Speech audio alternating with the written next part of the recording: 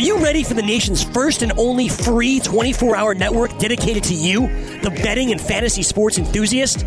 SportsGrid will provide you with real-time content, statistics, and gaming intelligence unlike anything you've ever seen before.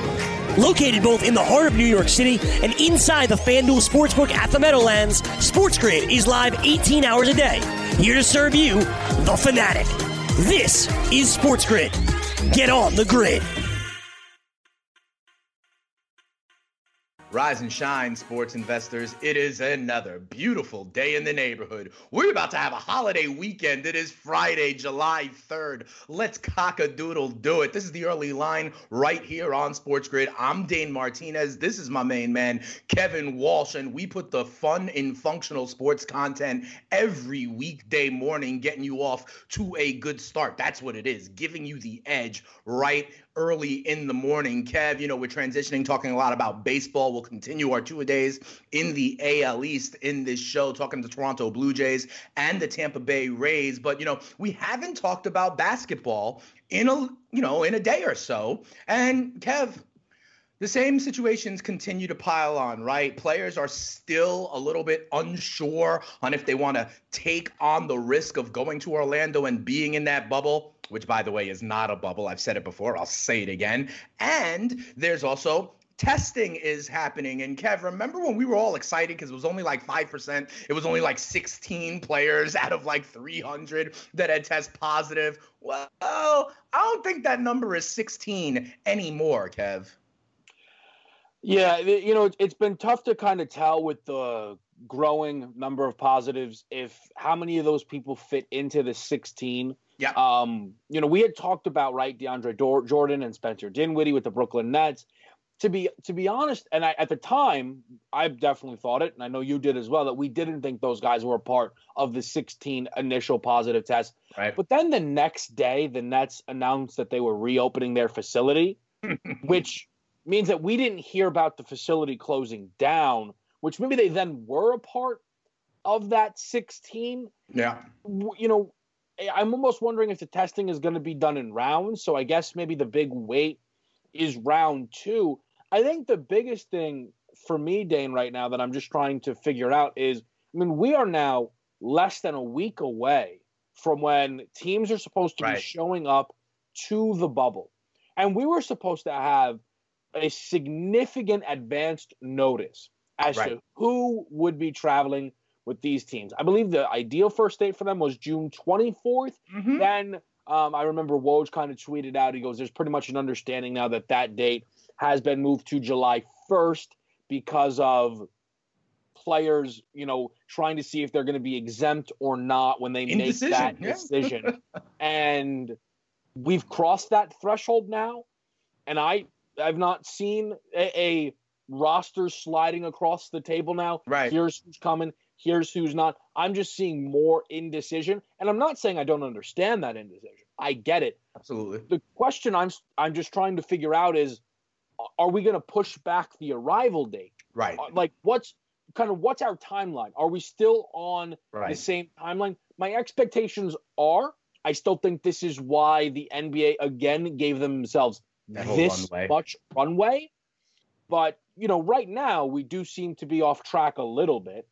Yeah, and you know, remember how over the last couple of days we had guys like George Kurtz and Cam on, and we talked about that NHL lottery, right? And we said that it just didn't sound right. Like you had to have the season finished to know the standings, to know like the ping pong balls for a lottery, and we couldn't do that yet. Well, the same thing is happening in the process of the NBA, right? That's why I'm always talking here, Kev, about the formal stages of the process and that progress. We thought players had to decide on June 24th, right? And then there was going to be this transaction window where guys like Boogie Cousins and Jamal Crawford and J.R. Smith, right? That was supposed to be done by now. But we can't do that if people are still up in the air on if they're going to go, and they're still, you know, testing. We have a lot of players that are now coming up positive, so we don't know how many holes there are to fill. I mean, everyone loves the Pelicans, Kev, right? Mm-hmm. The schedule is easy in the bubble. Zion looks crazy. But 3 of the players on the Pelicans have tested positive. That is a 25% rate. And then you hear, you know, David Griffin, you know, acknowledge this. Listen to what he says, Kev. We've had multiple players test positive the very first day. We've had none since, and we are dealing with those as we go along. Okay, so like 3 players, we don't know who, and we know about the HIPAA and all that stuff, but 3 out of 12, there's a quarter of a chance that that's Zion even. Who knows? And that's not even, Kev. Remember, the Pels also have one of those elderly head coaches in Alvin Gentry. Now, it sounds like he is going to go to the bubble, but that's one. The Nuggets have like shut down their facility because members of their traveling party tested positive for COVID. I mean, the tests keep coming up positive, Kev. Yeah, I think the Pelicans' point is one I hadn't necessarily considered, right? Of Alvin Gentry can do everything, right? But if his players end up testing positive, then is that where they go, okay, listen, now we're really talking about this high-risk situation. It's a risk Alvin. for him. 25% of the bench has. Right.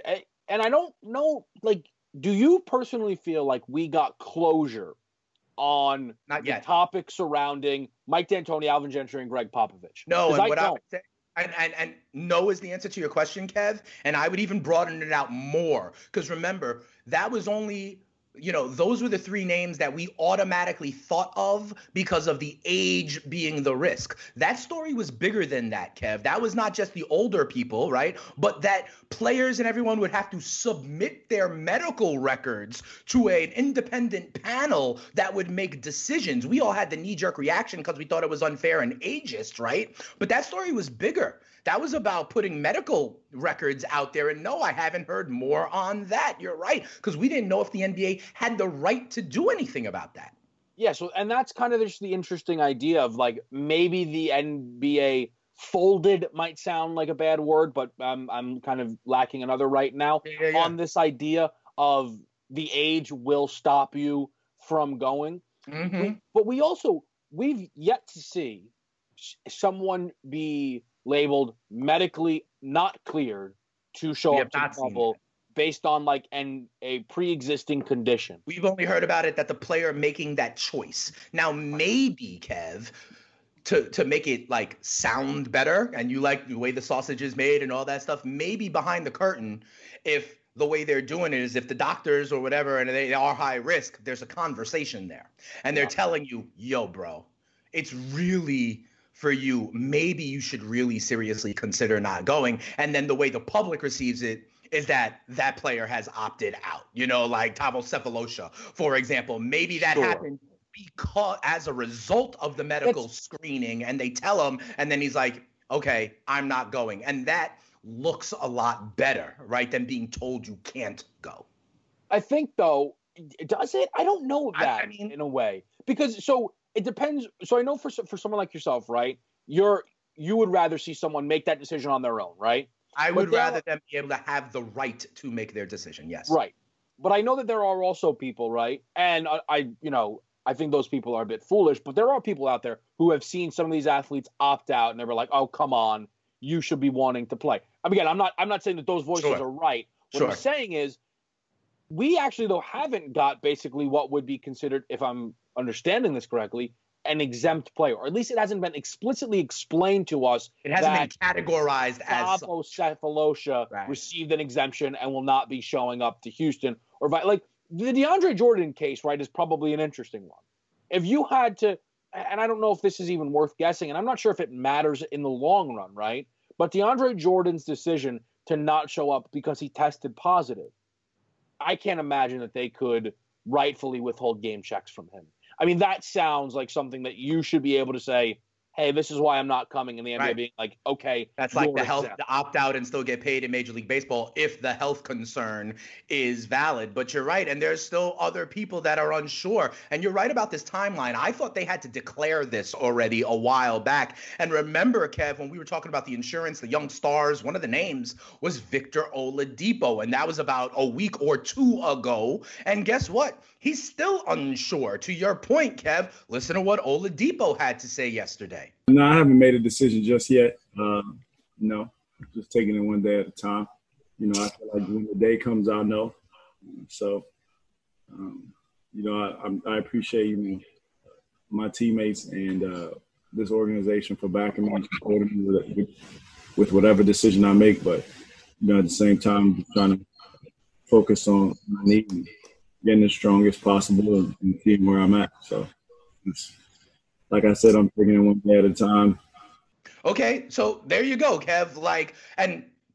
Victor Oladipo, all-star caliber player, Indiana, the 4-5 seed in the East. I know you don't think they necessarily have a chance to actually win the championship, but this is a big-name player, and he is still unsure. Bradley Beal, all-star caliber player, still unsure. So I think you're right, Kev. Where are we in the timeline? Are we in the transaction window? We can't be in the transaction window because we don't know how many holes there are still left to fill on these rosters.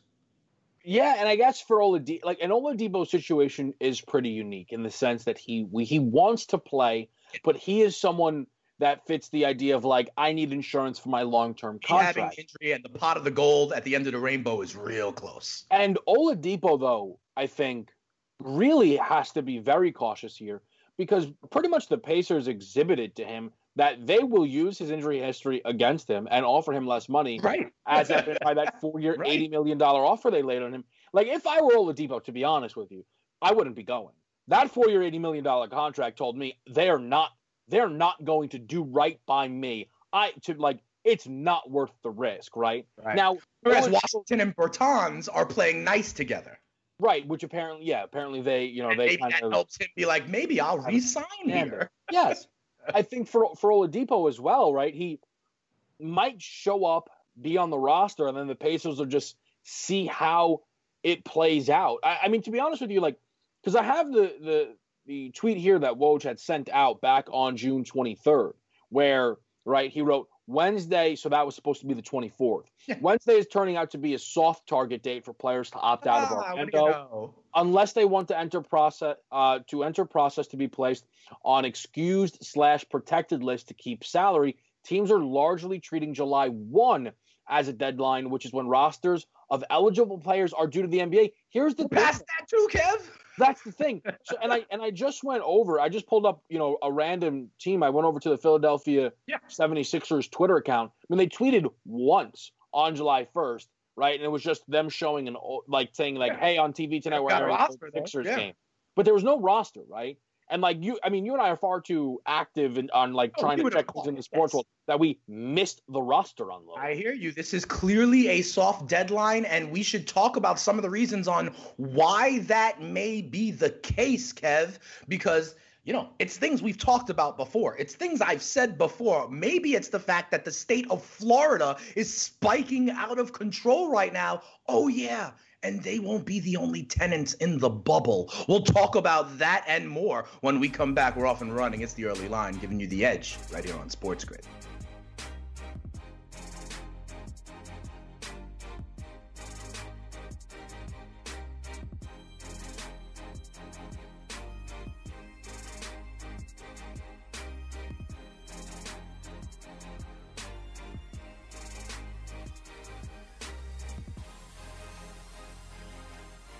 SportsGrid.com. Betting insights and entertainment at your fingertips 24/7 as our team covers the most important topics in sports wagering. Real-time odds, predictive betting models, expert picks, and more. Want the edge? Then get on the grid. SportsGrid.com.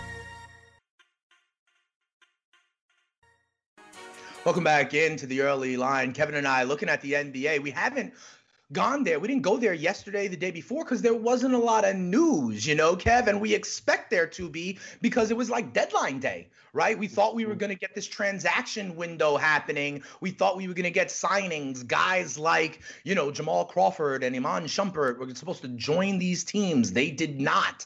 And part of it we're realizing is because people still haven't completely declared if they're coming or not. We just played sound. Victor Oladipo still unsure. We talked about Bradley Beal is now unsure, and some others, and the positive tests continue. You know what I mean? And so we don't even know really how many roster spots need to be filled. And I think that is an issue. And kind of as Florida continues to spike, as we continue to see this virus going in the wrong direction in this country, Kev, I've been saying it the whole time. The European Union flattened the curve, and that is what allowed for sports to return. We are trying to allow for sports to return when, it's still out there. right? And so that is kind of what I think has a lot of people still concerned. Dame Dollar, clearly an all-star level talent who has talked about this before. Kev, he broke out your confidence meter and he kept on saying, it ain't great right now. It ain't great right now. And maybe he's giving insight into why these deadlines are being pushed back. Maybe there is real concern from NBA players to enter into what is a risky environment. Listen to what he had to say, Kev. My confidence ain't great. My confidence ain't great because you telling me you're going to have, 22 teams full of players follow all the rules. Like, when we have 100% freedom, everybody don't follow all the rules. So I don't have much confidence, but hopefully, it'll be handled to a point where like we're not putting. All right, Kev. So you love the confidence meters. Dame Dollar's confidence, it's dropping, bro. And now we don't know where his confidence meters start. I do think that this is continuing evidence, though, that a confidence meter is real, and I feel more and more justified in that belief. The thing, though, is, right, depending on, again, where he landed on the spectrum, and as silly as that sounds, but legitimately, right, it should probably be going down just based on the COVID situation, like objectively in Florida. Going well and exactly according to plan. Right? Like, just kind of the way things are. I will say this to you, though, and I wonder if maybe this is a bit of insight into kind of how right now I'm kind of, I guess, confident about the NBA. Right. I have my tweet notifications on for the big reporters in the NBA, right? And Shams had an interview with Dame because he's being announced for the cover of NBA 2K1, right? And every time I saw Dame's name, I went, "Oh, is he out?" Like that. That's like legitimately like. So that's a knee-jerk reaction at this point in time, right? Like that's the insight I think right now into at least how someone like myself is kind of, when you see these names, that's what you start to wonder, right? And whether I'm thinking about that and then initially going to turn it into betting analysis or like, oh man, that's just like shame. Obviously, it goes both directions, but yeah, again, like I understand why the confidence can be dwindling, right? Because I mean, also they are seeing some positive tests, and I think the biggest thing right now that I know I don't have an answer to is the difference in the symptomatic versus asymptomatic nature of this disease and how that determines whether or not these guys are good to go. Mike Malone, when speaking to the press the other day, was talking about Jokic and said he's not in the States yet, but when we're traveling on Tuesday to Orlando, we expect him to be on that plane, and we know he's excited and ready to go. And we heard that Jokic was asymptomatic, and they're kind of, they feel like they're going to be all good on that front. So that makes me then believe, right, that this asymptomatic nature of the disease means that these guys are going to be able to go full workouts, full health, no issues had. But then on the vice versa, this does mean, right, that someone like Spencer Dinwiddie, I mean, maybe we should just be talking about it as if he is out, right? And if he surprises us, okay. Right, it's like innocent until proven guilty or guilty until proven innocent, which should be the default assumption. Right, exactly. If you're symptomatic, out until otherwise. If you're asymptomatic, in until otherwise is seemingly the way to go. Yeah, I hear you. It's just getting more and more complicated, Kev. And you know how I always say, like, oh, the NFL will be able to follow the blueprint, right? And that's starting to get a little bit cloudy as well. Well, I'm sorry, Kev. We've always had this confidence thing back and forth and whatever. And I know you love the NBA, and I'm not trying to put cold water on it. But there's another element of, like, following the blueprint that doesn't look so good right now. And it's that MLS is going ahead of the NBA, right? They're in the bubble already. First games of that MLS is back tournament is supposed to start next week, okay? And so they are closer to games happening, right? And unfortunately, there's bad news out of the MLS as well, right? Because they're testing their players and all that in order to be able to go to the bubble.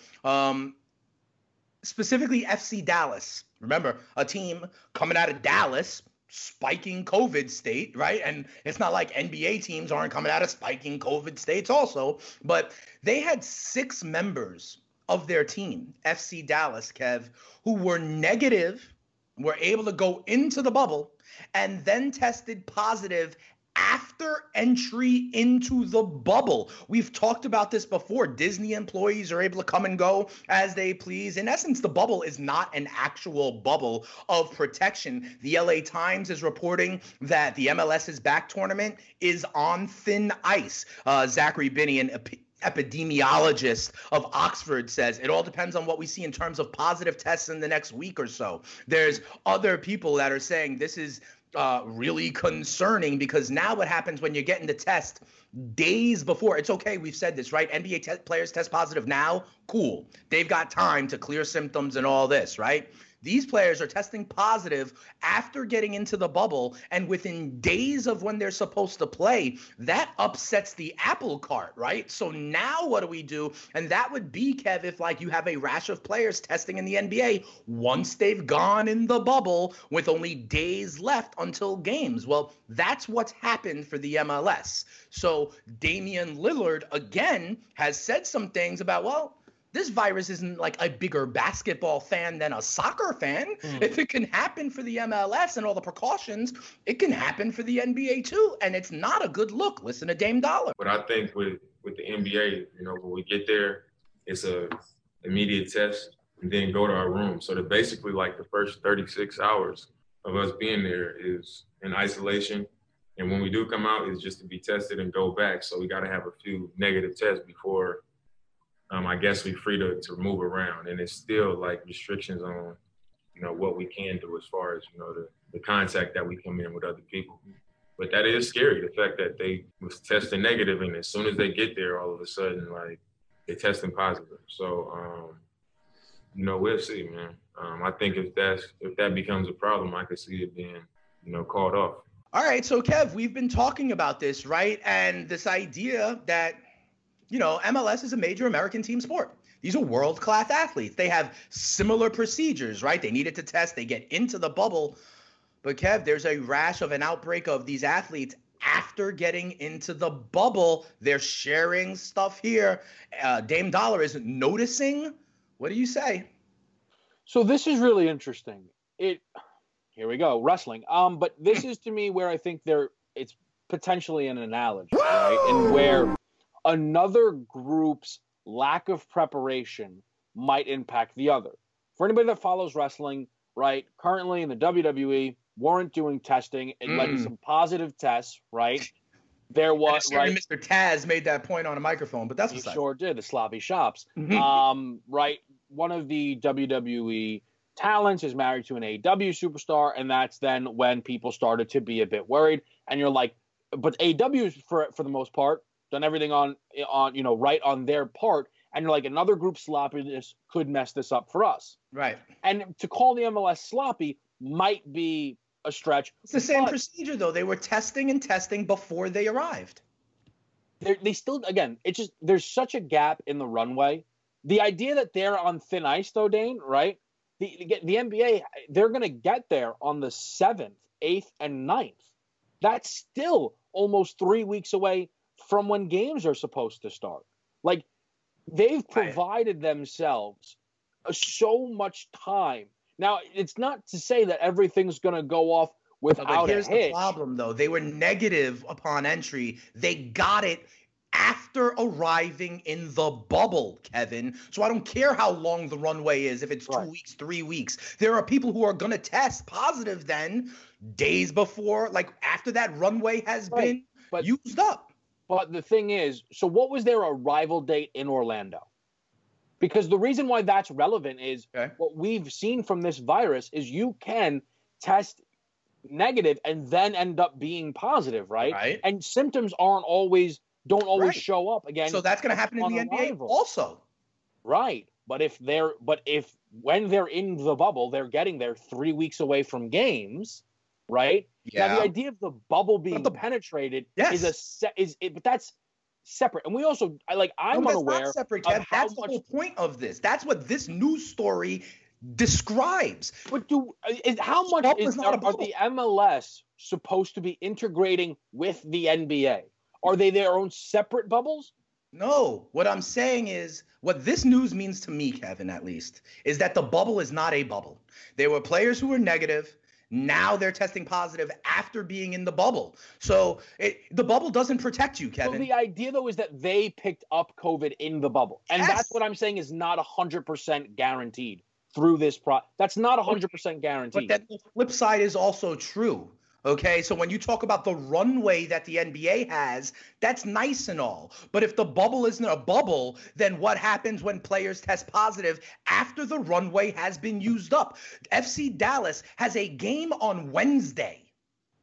And now 6 of their players are positive. And what I'm saying, because this bubble isn't a bubble, I understand what you're saying, that the NBA has this whole runway, but that doesn't matter, Kevin, because the bubble is compromised. So the same thing will happen on July 27th for 6 NBA players, because the bubble is not a bubble.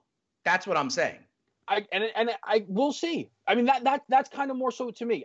I'm not positive that that's exactly how it's going to play out with them showing up on the 7th, 8th, and 9th, and the game's not being supposed to take place How are till the 30th. Players more immune than soccer players? It's not about being immune. It's about when they picked the disease up. And that's what I'm saying is, depending on the arrival date, I'm not sure that that's where they picked it up from. The nature of the disease remains unknown for the most part. I hear you, but what it also sort of proves to me is that the bubble is not airtight. And so then, just the same way we talk about it, it's gonna happen. We talk about it some more when we come back. The Early Line, right here on Sports Grid.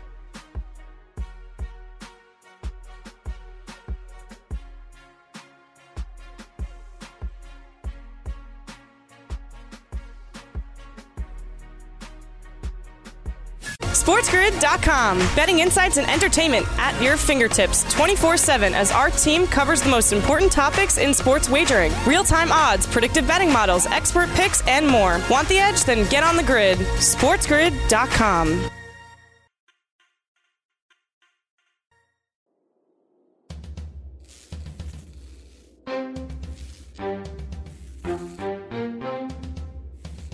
You're watching Sports Grid. Get on the grid. Welcome back in, everybody, to the Early Line. Kevin and I gonna make the change to baseball. We know that soccer and the bubble and the NBA, it is an interesting process. And to be quite honest, Kev, we're right in the middle of it, right? Players are deciding, tests are popping up, decisions are being made, contingency plans are being thought of, and that's going to be the situation. As we know, it continues to be a very fluid situation, pardon the pun, but we do go to our two-a-days, and we keep it in the AL East, but we go to the Toronto Blue Jays. And Kev, the first thing I got to ask you is, listen, this is a team that's in another country. So, you know how going into the season at first, pre-COVID, we were all like, oh man, and the Houston Astros are going to have to just deal with so much extra stuff on the road this year from fans and banging garbage cans. Do you think now that moves to the Toronto Blue Jays? Do they have like more weighing down on them? Because literally every road trip for them is a lot more hoops to jump through than anybody else, as they literally cross country lines. And as you know, going into and out of the United States in this pandemic is not easy. The quarantine stuff. Is it just going to be harder for Toronto than anybody else? I think it's quite possible. I think it's quite possible that they don't play a home game. Now, maybe they work things out with them. I think there's this expectation that they're going to be able to hold their camp at the Rogers Center. Right. But like, man, I'm not sure how simple this is going to be for them to be able to have teams coming in and them constantly coming out. Now, them playing, if they played 60 road games, honestly, it wouldn't concern me a ton because of the whole fans thing. Like, if there's probably not a ton of fans, maybe they're locked in the whole time and maybe it's okay for them. Where them playing road games solely is really difficult to get around is they then are now the only team in a bubble. They don't get to go home. They don't get to see their families right now. Again, for some of them, that's good. They stay safe. There are some of them who don't want that. And that's the danger in all of this. So I guess the expectation is going to be that they will be playing games at the Rogers Center and this will work out. I mean, I guess we just have to work off that assumption, Dane, because it would be too much, I guess, to put into a breakdown of a team. They're going to host no home games, right? Like, it's the same thing in hour number 2 when we're going to talk about the Tampa Bay Rays, right? Like, it's a very similar situation. Sure. I still maintain, I think this is why we've not gotten a baseball schedule yet, because I don't think baseball knows what they're going to do with a lot of these places. Can they send the Rays and the Marlins and the Blue Jays out on the road for the first 20 games of the season? Well, if you remember also in part of that Major League Baseball in their plan, one of the things that we discussed was that Major League Baseball has the right to relocate a franchise if there is a spike in that area. Toronto, I think, just complicates it because of the extra government involved. But you're right. We're going to talk Tampa, and these Florida teams may need to. In the same way we just talked about in the NBA, they're like, this is why we didn't get a schedule in Major League Baseball, because we don't know what franchises should still be in their markets. In the NBA, we don't have rosters because we haven't had the transition window because we don't know if people are showing up yet or not, right? It's a domino effect, right? So I think that is interesting. But let's get on the field for the Toronto Blue Jays. For me, this is kind of an exciting team if you subscribe to the theory that these young kids going max effort, right, can kind of get off to hot starts and not be caught. I know we'll talk about their offense, but we do want to start with one new face in this place. And for me, the biggest new face for the Toronto Blue Jays is former Dodgers pitcher Hyun-Jin Ryu. This is a guy, listen, he was a Cy Young candidate, right? He was pitching to like a 2 ERA for a lot with the Dodgers. He's kind of, in my opinion, the only starting pitcher for the Blue Jays now that I think would be fantasy viable. What do you think about the impact of Hyun-Jin Ryu joining this rotation, changing leagues, especially, he's a pitcher who, if you're not familiar with his stuff and his movement, it might be tough the first 2 times you see him. Yeah, that's a good point. The thing with Ryu, as long as he's healthy, he's been pretty consistently good. And last year, he was able to pitch 29 games, which was the most he'd pitched since he debuted back in 2013. And he finished second in Cy Young voting to Jacob deGrom. Who pretty much just is like sleepwalking to that award, right? Like, he's just so. I'll take the field if you take deGrom this year. I'll take the field. No, we've talked about that very briefly. I won't be doing that. I won't be taking the odds on Mike Trout plus 135. Wild. He's so good, but it's also crazy. But Ryu, right, was second last year, actually, in that Cy Young award. So the idea that they got themselves an ace, I understand, like, for some people, when you think, give me the 10 best pitchers in baseball, you might get left off that list more times than not. But they might have picked themselves up a genuine ace. What I think's really interesting is, because of the nature of this reset, there's a chance that we see Nate Pearson, right, who's one of the best pitching prospects in all of baseball. And we see him added to this rotation.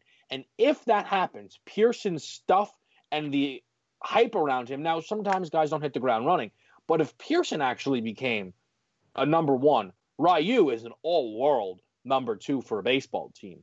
And that's going to be, I think, the big thing for this team, right, is how does their pitching, right, help get them over the threshold, because there's so much that on the offensive side that we're excited about. So if Pearson can come, or even if Pearson ends up being the number 2 to Ryu's number 1 as a model of consistency, right. Ryu, then this pitching staff, all of a sudden, you start to get a little bit more excited about. Yeah, I think that is true. All right, Nate Pearson, kind of a young kid coming up, and again, could be a diamond in the rough, a nice little name to know, Kevin. Good find, right, to let people know out there. But listen, I'm excited when you talk about rookies and kids.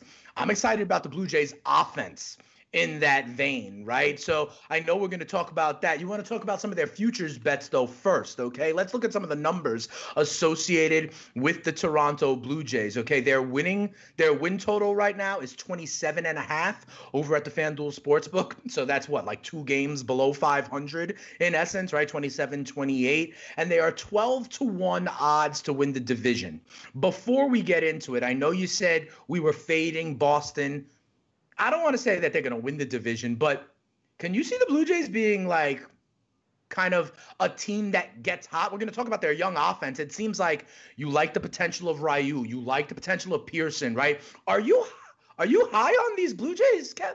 They are, again, another team that has made me very upset that we will not be getting an expanded playoffs this season, because this group having a chance to kind of crack into the playoffs and see what they could do would be really exciting. And I think we would then be getting some yes/no playoff bets. I remember I said to you, I was like, I wonder if we'll still get those. And then I realized definitely not, because it's only 3 division spots, and then it's just these 2 wild card games. Right. And people debate whether that's the postseason or not, right? So we probably won't be getting those yes/no bets, which is unfortunate, because when we did our roster research in the NFL, it was some of my favorite stuff to go over. This team last year was 22-38 through 60 games. They closed up the season with 67 wins, which is prorated to 24.8 wins in a 60-game sample size. And I went through a couple different projections. Some preseason thought that they maybe could be about a 28.5. Some people with the reset think that they're maybe about a 28-win team. It's right there on the number. That's what you see a lot of times with these projections. You're not going to find 4-game windows, and otherwise it'll be bet down and that edge will be gone. They certainly, though, are a team to me that has the potential to get over this number. And I think the question for the Blue Jays is, do you believe they can finish 3rd in the American League East? And, I wonder if we would ever get a specific bet to that degree. Right. But if that was there, I would be intrigued by that. You expect that the top of the AL East is going to be pretty strong with the Rays and the Yanks. And Baltimore, as much as we're all in on Baltimore, and yes, I'm pulling you into this, by the way. You have no choice but to be all in on Baltimore with me. But they're going to still be terrible. And if Boston does start to bottom out as well, can the Blue Jays do enough versus the top, feast on the bottom, and get themselves to at least that 500 number? So here's a question for you. If they get to that 500 number, if you have a little bit of love for this Toronto team and you think they could finish 3rd, we always look about ways to skin the cat. Why don't you just bet the Blue Jays over and the Red Sox under? Because I believe the Red Sox were at 30.5, right? So for this to happen, right, the Blue Jays would have to finish above Boston, and that would in essence mean Toronto's going over their number and Boston's going under theirs. Why don't you just, proverbially skin the cat that way?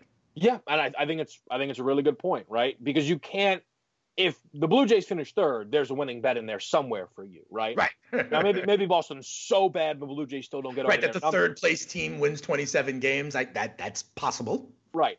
So that's a good point, right? Now, sometimes do you want to go double down on bets? I think one of the things that when we're done going through all of these teams, my expectation is to probably come away here with somewhere in the range of 5 to 7 win totals that I'm interested in. Yeah.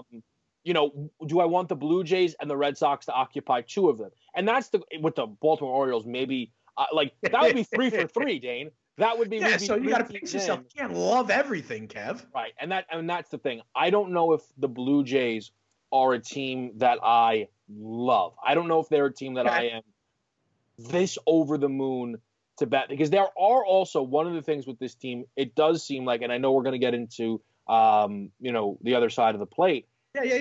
There are some injury concerns. It seems like each guy kind of has these dinged up. They get nicked up. They're an exciting group. I understand why anybody would be playing over on them. I'm not going to be looking to play under on them, but they're probably a team that would end up getting left out of, say, a final 5 favorite win total plays.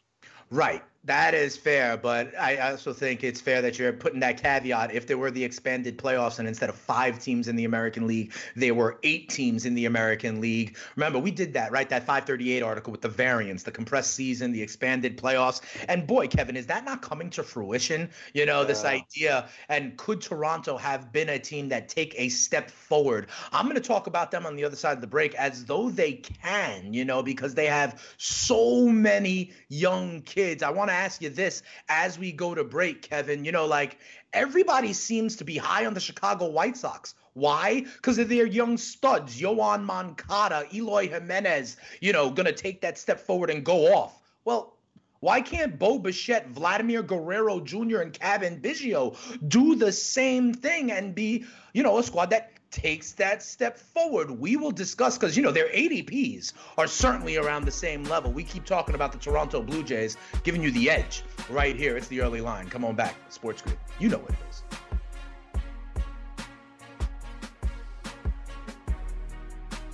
SportsGrid.com. Betting insights and entertainment at your fingertips 24/7 as our team covers the most important topics in sports wagering. Real-time odds, predictive betting models, expert picks, and more. Want the edge? Then get on the grid. SportsGrid.com. Welcome back in, everybody, to the early line here on Sports Grid. Dane and Kevin, we're doing our two-a-days. We're focused in this hour on the Toronto Blue Jays. And Kev, I started mentioning it, literally so far. Every time we bring in someone, right? We had Kurtz on, we had Cam on, and we're like, ooh, in this condensed season, who's a team you kind of like that can take advantage of it? And there's a conventional wisdom out there, the idea that some of the kids can get off to hot starts, whether you believe in that or not. Everyone, Kev, seems to talk about the Chicago White Sox as a team that, and I'm thinking about it. There's like Yoan Moncada, there's Eloy Jimenez, stud, young kids who everyone expects to take steps forward and lead Chicago into contention, right? And I understand they got some pitching, right? They have a Keuchel, they have a Kopech, they have a Giolito. I get it. And Toronto has Ryu, is not as deep in the rotation. Absolutely. But if people believe in these White Sox kids to the tune where the White Sox are now 16-1 to win the American League, why is Toronto 50-1 to win the American League when they have kids just the same? Their kids were just as hyped. Vladimir Guerrero Jr. received more hype than Eloy Jimenez or Yoan Moncada. When I think about Bo Bichette, Biggio's kid, Lourdes Gurriel Jr., like these are kids that can rake. What's the difference in perception, Kev? I guess people are just more excited about the White Sox. And I don't know if maybe they're less excited about the Twins and the Indians. Right. I'm not sure if it's, over Yankees love and people are worried about the Blue Jays. Maybe they, the Blue Jays are supposed, and maybe this is just as much as the Blue Jays right now are still favored to be fourth in their division, where the White Sox are favored to be third. And maybe that's just a gap where people don't know how much can you boost up a team, right? Kind of in this schedule. I just want to say, though, when it comes to these three guys, I think they have a chance to be one of the most unique pairings in baseball, certainly that I feel like I've ever seen. Which three? Because I got four with the second generation. Bichette. Yep. Vlad. Yep. Kevin Biggio. Lourdes Gurriel Jr. doesn't fit in that mix? Is he also second generation? I believe so. Wow. I could be wrong, but the Blue Jays have even said that they do this purposefully. Yeah. Okay, that's part of their approach because they like the DNA of these guys. But go ahead. Right. My thing with, because I'm not sure where Lourdes fans, and I know everyone talks about it with Bo, Biggio, and Vlad, right? So I'm just gonna the thing, right? That became. Remember when big threes became the thing in the NBA, and we're talking about who's got the best big threes, right? If I ask you for a big three in baseball, what you're really gonna probably offer me though is just the team's three best players, right? But you don't think about genuine big threes. Think about it as a big three. Actually, I would think about it as three starting pitchers as a big three. Right. You don't see it right. Like, it's just not very a traditional way of thinking about baseball. But these three guys, all up at the same time, all of them second generation talents, all of them seemingly really, really good. The idea that, because they have then the ability to be so likable. Right. Because everybody loved Vlad, right? Yes. So instantly you see Vlad Jr. and you're like, I love this dude. Craig Biggio was a stud. To be honest with you, I don't remember Bo's dad, okay? But I'm sure still plenty of people do. Dante Bichette? Yeah. Beast. But what I'm saying is, but so for someone like yourself, right? You go, man, look at these kids. This is awesome to get to watch them play. But even someone of my age, like, I remember Vlad so vividly. Yeah. Like, you instantly got me involved. Like, you instantly caught my attention. I just think that they have this chance to almost be like a thing of themselves. We talk about stars in baseball, right? And it's stars by committee might be the way that they're going to have to do it if they're going to ever really do it. But this trio, to me, has that potential to be one of the most popular groups that baseball offers for a decade plus. Yeah, I hear you. And listen, outside of the part that of the second generation piece of this, which is awesome. And by the way, you need to check out some Dante Bichette highlights because he was a beast. He was the other power bat for the Colorado Rockies when they had Larry Walker as well and Todd Helton. The middle of that lineup was Todd Helton, Larry Walker, and Dante Bichette. Look the man up. You're gonna like some of the numbers you see. But here's the thing. This is why we talk about this young group of kids. I think you're right. I automatically think to the Astros, right? Well, Springer, Correa, and Bregman kind of come up. I think of the Cubs and how they came up, right? And it was Rizzo and Bryant and Baez, right? I think of even the Royals, how it was like Hosmer and Gordon, how those guys came up together. The fact that they're all last names that you remember or recognize is definitely intriguing. Let me ask you this. And let me just add this because I looked it up. Lourdes's dad was a Cuban baseball player who did win an Olympic gold medal. So Lourdes Gurriel Sr. So right. And he's also another young prospect that they're excited about. Absolutely. So yeah, why not? So let me ask you this. Right now, I'm seeing Bo Bichette ADP 39, Vlad Guerrero Jr. ADP 66, Kevin Biggio 123, Lourdes Gurriel Jr. 148. I was a little bit surprised by that because I thought all the hype was for Vladdy Jr. and that he might be a little bit above, but there's a good 25 spots in between. Which of these kids, Kev, do you think is best equipped to, be the leader of that committee and overperform? So last year, Vlad, right, kind of got off to a little bit of a rocky start. Right. And you want to see if he can get his batting average up, right? Like that's where the excitement will come in. Yeah. And he had a stretch where each month, right, he was getting 100 plate appearances. He had 253, then 255, then 284, then 341. A knee injury in September banged him up a bit, and I think someone of his size, again, it's not very typical for someone of his size to be playing the field every day, right? You worry about little nicks and nags that can come up, but if he can avoid that in a 60-game season and be fully healthy, and maybe I am just biased because it's Vladito, but like I want to see Vlad be great, and I think he has that ability. He has incredible power. He's going to continue, I think, to just get more and more discipline at the plate. Like I'm in on Vlad, but I think I'm in on all of them. Like the cop-out answer is I'm intrigued by all of them. Fair enough. I love Vlad also. So I want him to do well. Remember, Vlad Guerrero Jr. is only 21 years old. Look at the step forward we saw in Juan Soto last year, right? Going from 21 to 22 or whatever it was. And here's the thing, I talk about the steamer projections. Okay. So I'm up on the Toronto Blue Jays and I'm sorting their projections by RBIs. Okay. They expect Vladdy Jr. to lead the team in ribbies, Gurriel to be second, Bichette to be fourth, Biggio to be fifth. The only other one would be Randall Grichuk in there, who did kind of lead the team in a lot of categories. So they are going to be led by these kids. I think you're right about the kind of energy that can be here for this team. And if Hyun-Jin Ryu can be a Cy Young candidate, which he was in the National League. You mentioned some of the kids as well coming up on the pitching side. I think there's some variance here for this team.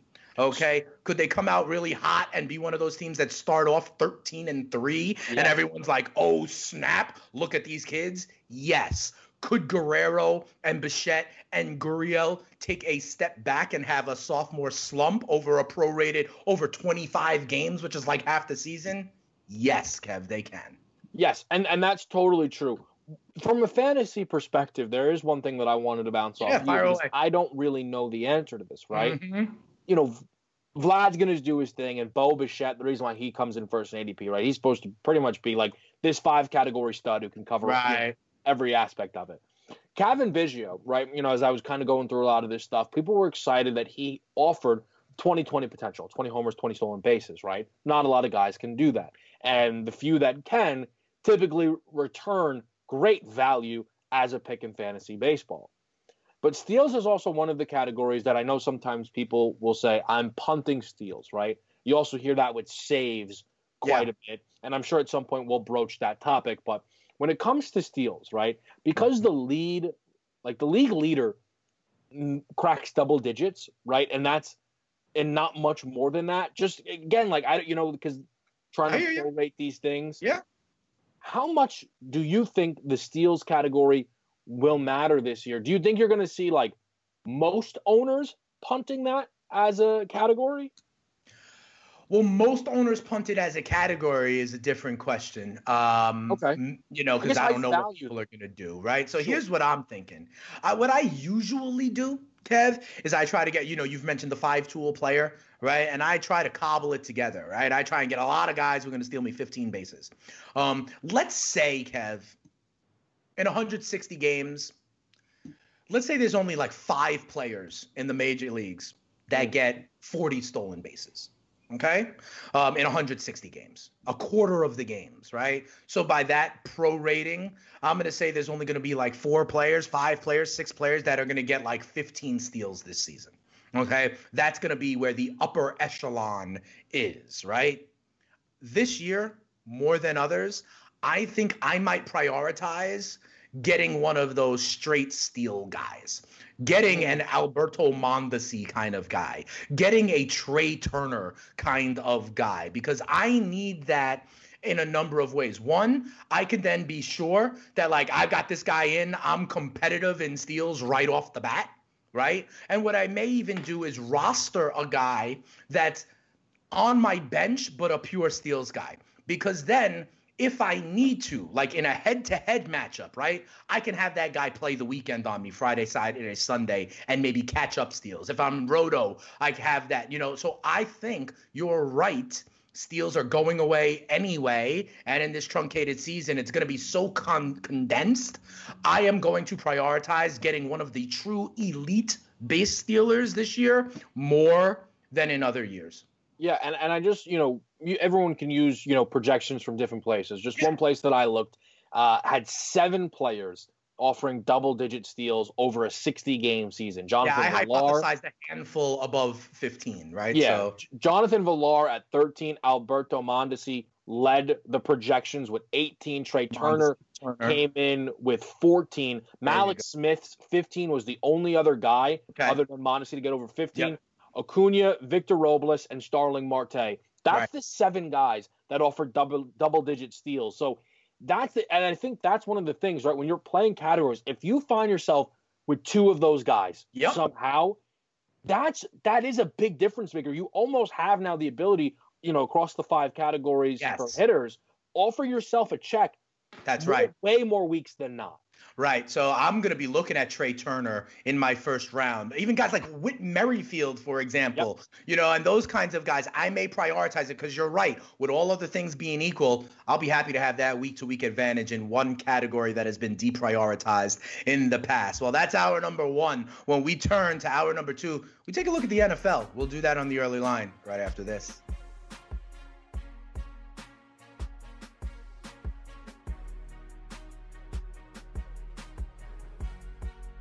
SportsGrid.com. Betting insights and entertainment at your fingertips 24/7 as our team covers the most important topics in sports wagering. Real-time odds, predictive betting models, expert picks, and more. Want the edge? Then get on the grid. SportsGrid.com.